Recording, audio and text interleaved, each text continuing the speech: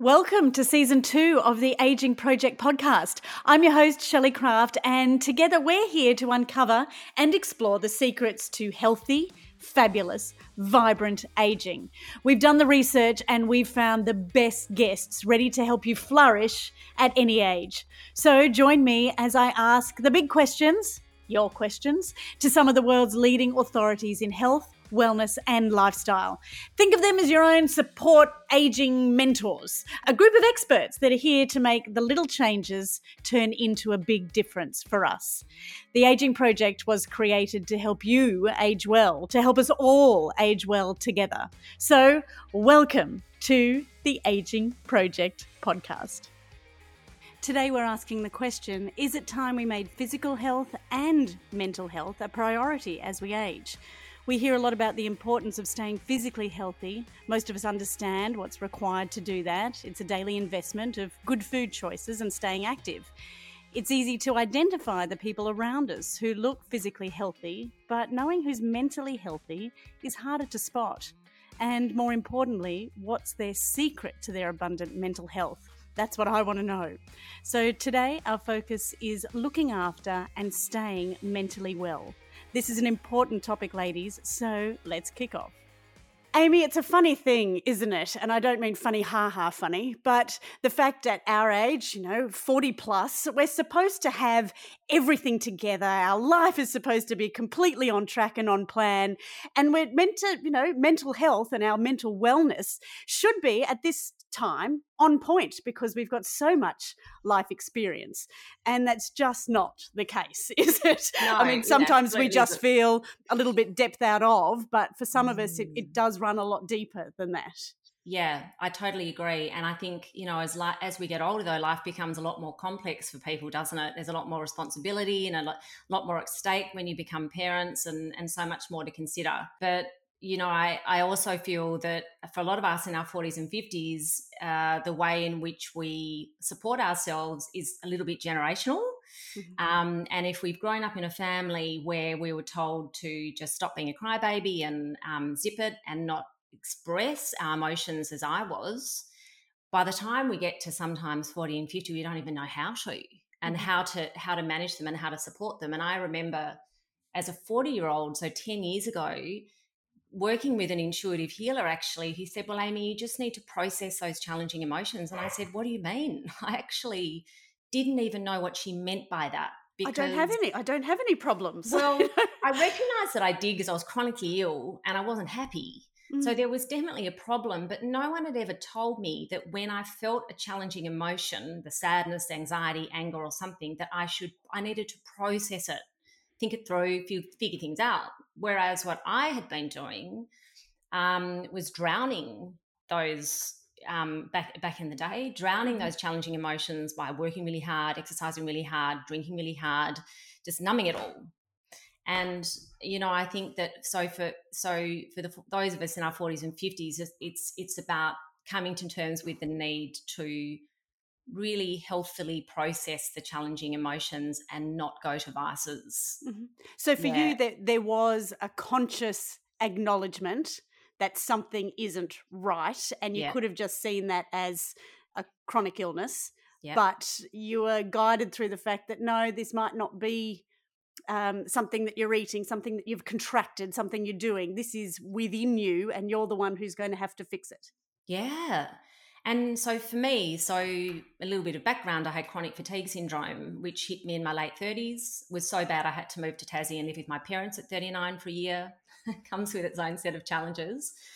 But I was at that time, I had an amazing doctor who was talking me through everything guiding me through everything I needed to do to return to health. So, go to a whole food diet, making sure, getting rid of toxicity in my life, all sorts of things. And towards the end of that journey, there was something that just wasn't quite right. I just couldn't quite get there, which was getting back to having a normal life, working, at least even part-time. And it came to me that it was because of my mental health, and I was riddled with fear of never figuring it out, not knowing what I was going to do with the rest of my life, if you've never been free of chronic illness. And it was my mindset that was almost like the last box that I needed to tick. Mm-hmm. So it was, and then that experience that I had with that healer who made me realize, far out, I've missed a massive piece of our health puzzle for 40 years. Unbelievable. And so in that moment, I thought I said to myself, right, well, I've got to do something about this. I've got to start supporting my mental health. And then that's when things, the business that I now have came about, and everything started coming about, and I, started feeling considerably better. And isn't that Yeah. crazy? It's now all of that has led to, as you say, who you are now and what you're able to do for everybody else. So through that adversity and obviously what was an incredibly, horrendous time in your life, not knowing if there was anything beyond that, has Yeah. led you to be able to do what you do now and help so many people. Yeah. But it's also the recognition, I think, that, when we go through challenging, I really do believe that what's on the other side of a challenge is often incredibly transformational, Mm-hmm. and our mental health is impacted by our perspective there. So if we can all just accept that life is always going to have its challenges. I think a Mm-hmm. lot of it, I think as a therapist, I there's always a point where some of my clients are just waiting for this moment in time where life's going to be easy, and Mm-hmm. and I'll just have them suddenly figure it all out. But once we come to fully accept that the challenges are always going to come, and in fact, a lot of those challenges get us up and out, and we come into a challenge down here, but we've got to dig deep to get out of it. We come out Mm-hmm. up here stronger, more resilient, more mentally strong. There's a blessing in that without sounding too cliche. Mm-hmm.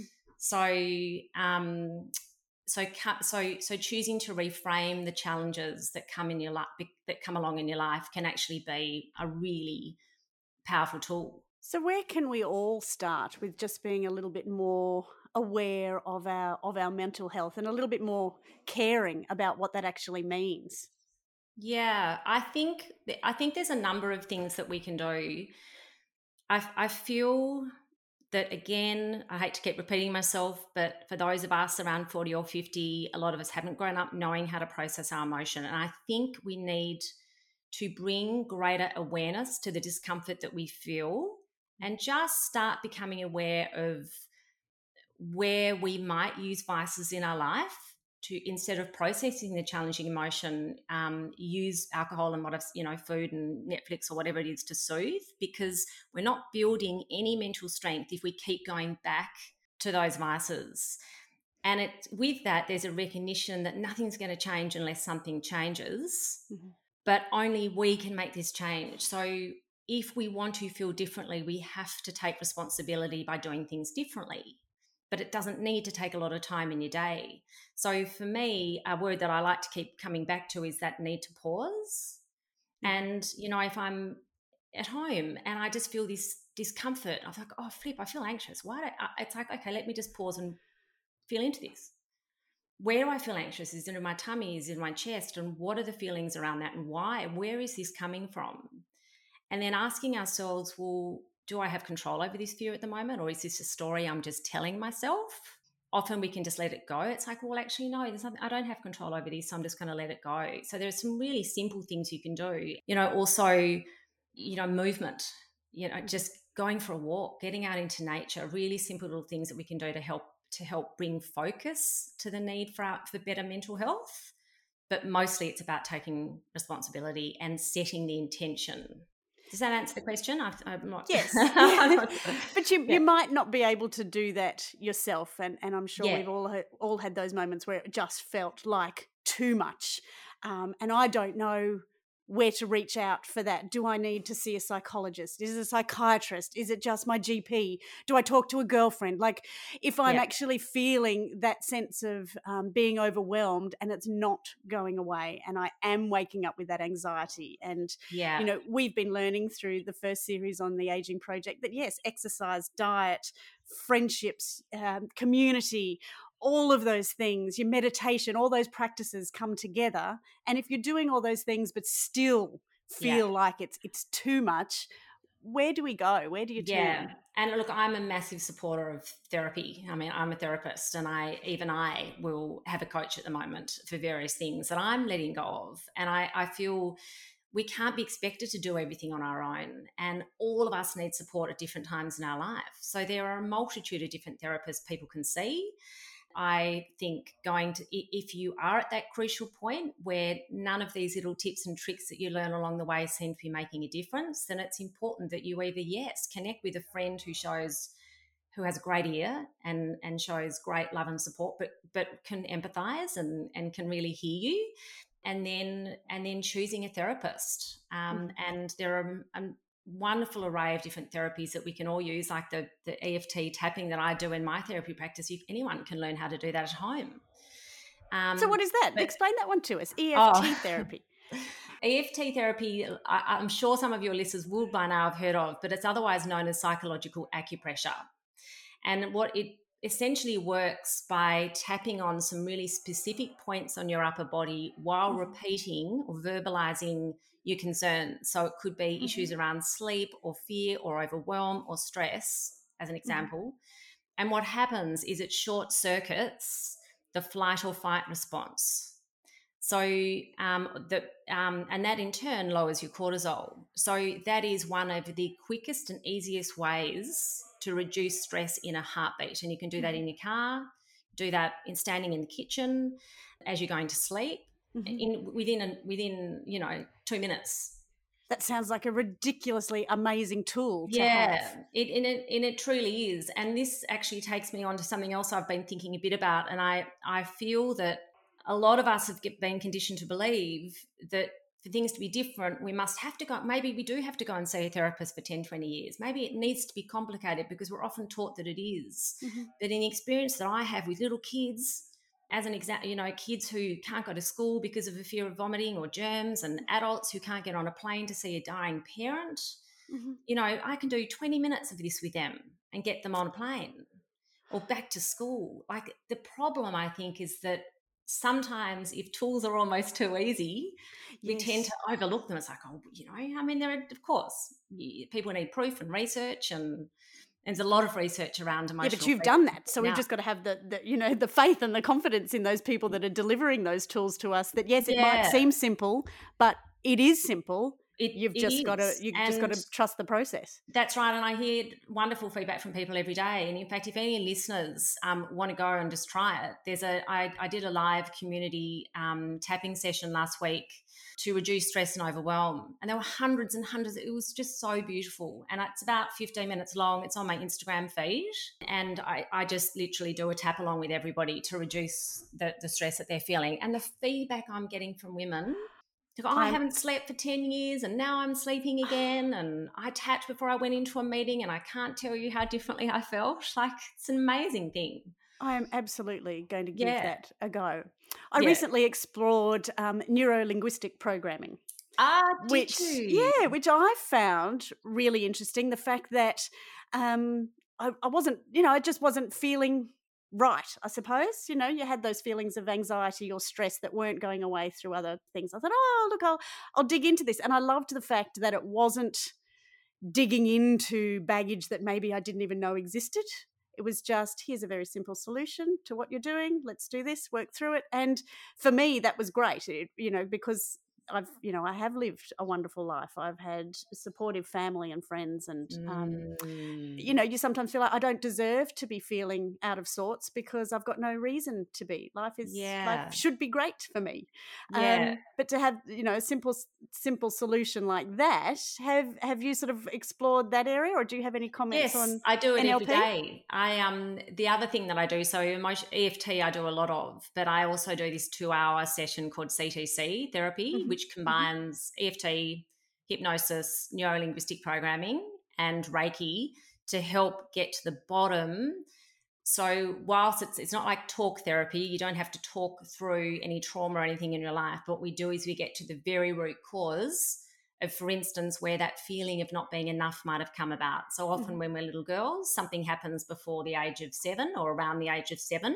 We might be in a playground, someone's kids are bullying us, or a teacher laughs at us in the classroom. And what that can do is create, right in that moment, it creates a programmed pattern of behaviour of I'm not enough and this sort of fear of judgment. And that plays out across our lives. So in the 2-hour CTC that I do, we go back to basically, as woo as this kind of sounds, to heal that little girl. And it gets to the root cause of all of the different challenges that we face. So that's what I spend a lot of my time doing, just this one-off 2-hour session. Amazing. And that's what actually set me on this path, and is when I became so aware and conscious of my mental health and the thoughts that I choose every day, which become my reality. I would be surprised if there was a human out there that didn't have that feeling at some time somewhere in their lives. And as you say, not to blame the teacher or the parent or the friend or whatever it is, but it's how you read that moment and how your body then programs, as you say, sets that into place, and it's with you forever unless you do something about it. Unless you can do something about it. And it's just even recognizing where it came from and bringing awareness to how it plays out. So I see a lot of women for fears of public speaking. And that ultimately comes back to, more often than not, a feeling of not being good enough. And because of that, we have a fear of what people think of us. So it's getting to the root cause of that and clearing that so that they can get up and speak with confidence. But some of this stuff we can't figure out in our conscious mind, and we certainly can't do on our own. So you need therapists to help you. And I think it's really important that we talk about how simple that can possibly be for everybody. Absolutely. Obviously, reaching that point of asking for help is perhaps the toughest part of that journey. And one of the reasons I love probably the work that I do, like this 2-hour session is a one-off. So someone comes to me with a whole range of things that are holding them back. So let's say fears of flying and public speaking and, shame or guilt or whatever it is. And we support them in just one session. And then I give them some really simple tips and tools that empowers them to manage their mindset moving forward. So they don't need necessarily to keep coming back to me, which is like the work that I do with kids with the tapping. I teach them that there are these magic buttons on their face that can help soothe whatever it is that's happening for them. And off they go, tapping at home in bed at night. So I think it's important that people are empowered with tools to help themselves as well, but that certainly doesn't discount the need for therapists and other health practitioners. Yes, so you can lean for a moment until you're equipped. Yeah, and you really need to lean into the stuff that resonates with you. And a lot of the work some of the work that I do may not resonate with people. So it's important that you find, particularly if you're looking at a psychologist, that you find someone you really connect with. And it's okay if that takes 3 different appointments. Right. But, I had a psychologist for 10 years during my chronic illness who was, I couldn't wait to see her every month. And I just invested in seeing her to talk about work that I was doing at the time and help navigate my illness. But it was one of the most brilliant investments that I could have made, I think. If you can afford to see somebody on a regular basis, it's very well worthwhile. And it's obviously different to what we see in TV shows and movies of lying on the couch and, holding a cushion or something, isn't it? Like, Totally. To instill that confidence in someone that they can help you, a total stranger. But it is about also, sometimes it's about the words that come from the right mouth. Like occasionally my partner, I'll come excitedly home and tell him about something I'm about to do or I've just learnt, and he'll go, but I told you about that, or I said you should do that last week, but it just didn't resonate. Yes.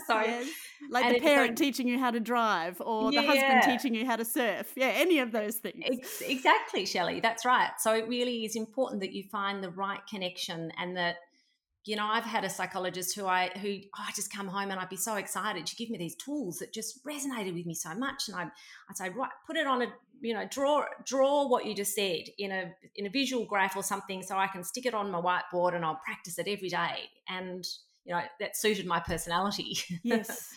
And I guess it is finding that person, and that might take a few goes. It might. To find the That's right person. And I think it's important that we prioritize finding that connection and not feel uncomfortable about it. It's okay if you say, look, no, I'm going to leave it, or you don't follow up and make another appointment. there will be so much more value in that connection if the words that they share with you resonate. So how do you look after yourself now, Amy, having been through what you have and come out the other side and obviously made an amazing life change, career change, purposeful life out of what you have learnt from your experience? What does your day-to-day life look like now for you in a wellness Well, sense? yeah, it's because of my experience with chronic fatigue, it has meant that I have to be very, very carefully guard my energy. I have worked from home, but 1 day a week in clinic at the moment for 10 years. So that means that I can have a really structured day, and I also don't have kids. So apologies to the mothers amongst the listeners who have a little bit of a busier day than me when I share this. But there are some priorities in my life that I have really strict boundaries around. So sleep is unequivocally my biggest priority. So I get 8.5 every night, and Me nothing too. And I've will got get in the kids. way. That is my, my Yeah. one non-negotiable in this Totally house. non-negotiable, because when we're not getting good sleep, that will impact our mental health. We make different food choices. We just, we're not as productive. So sleep is very, very important. And I am really focused on my diet because, years ago I discovered certain food intolerances. And as an example, I had to remove gluten. And when I did that, it was like, oh my God, I can actually now compute and I can think clearly without gluten. And when I'm eating really inflammatory foods, there's no question that impacts the way that I feel day to day. So food, sleep, and rest has always been a very challenging one for me, because I've always been a little bit A-type and quite driven and sort of determined, and slowing down has been hard. But my energy is my currency, and I think for a lot of us, we can overlook that, and that there is a lot of strength in resting, in so far as finding greater clarity around what we want in life and where we're going in life and all those sorts of things. Yeah. But then there's things like tapping, hitting my magic buttons on my face. I'm definitely coming to you to learn more about this tapping business. This sounds perfect for me. I love it. It's amazing. You mentioned boundaries. Yes. And we spoke earlier in season 1 to Georgie Coughlin, an amazing Australian, and she learned about boundaries after again going through a very tough point in her life. It's something that I'm not quite sure how to identify what those are, and where you decide where you're comfortable, and if it becomes a huge change for you as a person to suddenly set those boundaries, that's obviously going to offset you a little bit for a while too, because you're suddenly taking care of yourself, or putting it out, this is new for me and you're all going to have to deal with these new boundaries that I've put in place. How do you identify what boundaries are important to you, and what they are, and how they look for the people around you? It's a really good question. And I actually think the easiest way to ascertain where your boundaries need to be is, where in your life do you experience discomfort? As an example, a friend who forever shows up late to your dinner, to dinner. And so you might be sitting at the table feeling real discomfort around that, because she's disrespecting your boundaries, and whatever they are around quality time, or certainly feeling uncomfortable around the way someone might speak to you. Like, wherever you feel discomfort is a really good place to start to ascertain where your boundaries might need to shift. But I think what happens when we talk about boundaries is people think they're cold and rigid and hard and sometimes almost aggressive or something, and they don't need to be. And I interviewed on my own podcast a wonderful woman, Tamara Wada, who she refers to boundaries as membranes. Soft, flexible, gentle membranes. And the beautiful thing about boundaries is, when we have them, we have safety. So for kids who grow up without boundaries, there's no safety. They're not really quite sure what they should be doing, where they should be doing it, but when you grow up or when you are in a relationship or in friendships where we know what our boundaries are, we feel safer. We know there's greater expectation and understanding. Is there an importance in vocalizing those boundaries to those around you, or do you just set them and keep them within yourself? And if someone is stepping over those or is making you feel uncomfortable in those, you can just back away and choose not to spend time with that person? Or do you need to actually, for your own, I guess, moving forward, do you need to vocalize that to the person to be able to to set it in? I guess it certainly depends on the circumstance. I would, if you value a friendship enough, then having a conversation, Mm-hmm. I think is very valuable. I think honesty and truth is you can't go wrong if you're just being honest and kind. And if the other friend values the friendship enough, then they'll understand. Mm-hmm. Sometimes you can do it without having to say anything. So, you might, like, for instance, I know that I need to be in bed at about 9:30. And so if a friend says to me, I'd love to catch up, let's go and have dinner, I'll meet you at 8. I can't do that, because I know that by the time I get home, it'll probably be on 9:30. I'll be a bit wired and won't be able to sleep. So, look, I can't, I won't be able to make it tonight, but what about we go for a walk on the weekend? Like, I'm really good at holding my own boundaries. I don't need to say, oh no, I can't because I have to be in bed at 9:30. What I tend to do is encourage activities that support my boundaries, which often, like, for instance, walking and talking and brunch and early 6 o'clock dinners.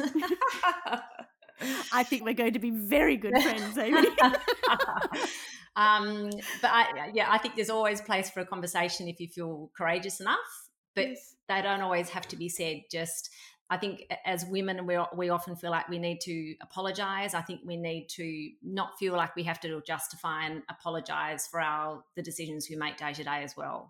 So could boundaries also be described as putting yourself first, which I know we find very difficult.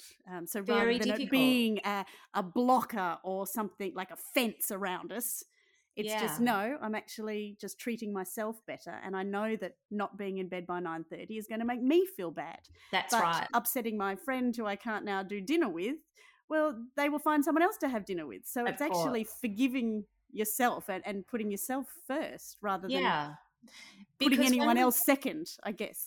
A super quick pause in our conversation. Have you heard the news? The Aging Project has a sister platform called You Must Try It. It's come about because, like you, we want to age well, but that means knowing which products or brands to buy. And let's face it, with so many products on the market, it's becoming harder to choose. So, with the guidance of our in-house wellness team, we are doing the research for you. You'll only find tried, tested and loved products on youmusttryit.com. So if that's of any interest, go and sign up. We'd love you to join us. Okay, let's get back to our chat. Well, that's it. And I think when we put other people's needs and desires and whatever else before our own, we're essentially saying their needs and wants are more important than mine. But I feel like a lot more respect is garnered in relationships when we hold our values close. And again, as I've mentioned, they can just be like membranes. They can be flexible. But, I've had a pretty busy time work-wise lately, which has meant that I've really needed to cut back on activities that can wear me out, like a lot of social activity. So in my mind, I know I will just see 2 friends a week, could be a walk on a Saturday and a dinner during the week, and that's it. Mm-hmm. I don't need to tell anyone if they ask me, but I can't this week, but I'd love to catch up with you next week. Yes, because then that's feeling like you have to come up with an excuse to do something that you want to do. Yeah, but recognising that if we want to show up as healthy and happy, the best version of ourselves in our life, we have to prioritise our own health, our own mental health, and the activities that we do day to day to keep us feeling strong. It's so important, and no one's going to do it for us.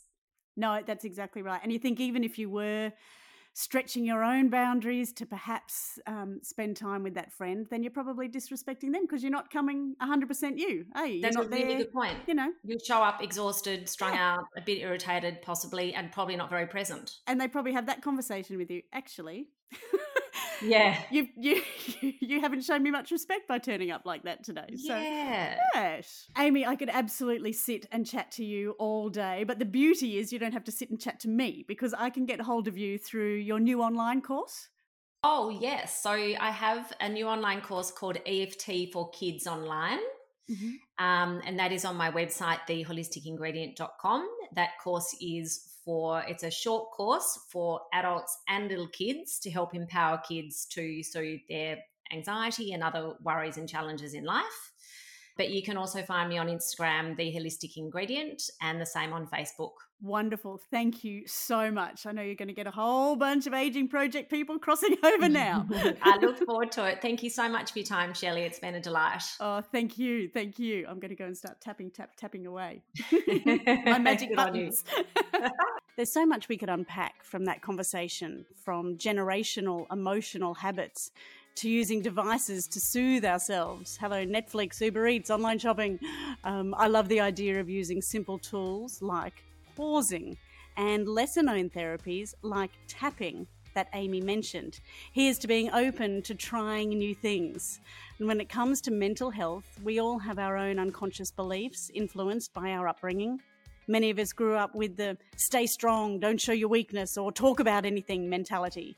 But today, those deep-rooted beliefs play out in conversations with other women. Women are proud to discuss going to the gym, for example, but few discuss their daily mental health practices. And that is what we're going to change. I hope the Aging Project can do their bit to start building these new conversations and encourage women to embrace their own mental health practices. So why not forward this episode on to someone you care about as a way of starting more conversations about the need to look after and invest in our mental and physical health, equally, on the daily. Thank you so much for listening. I hope you gained a lot from this conversation. I know that I did. And thank you very much, Amy, for being our guest. I'm Shelley Craft, and here's to abundant mental health for many years to come. Stay tuned. Chat soon. The Aging Project is brought to you by Poly Studio. They're our go-to team for all things podcasting.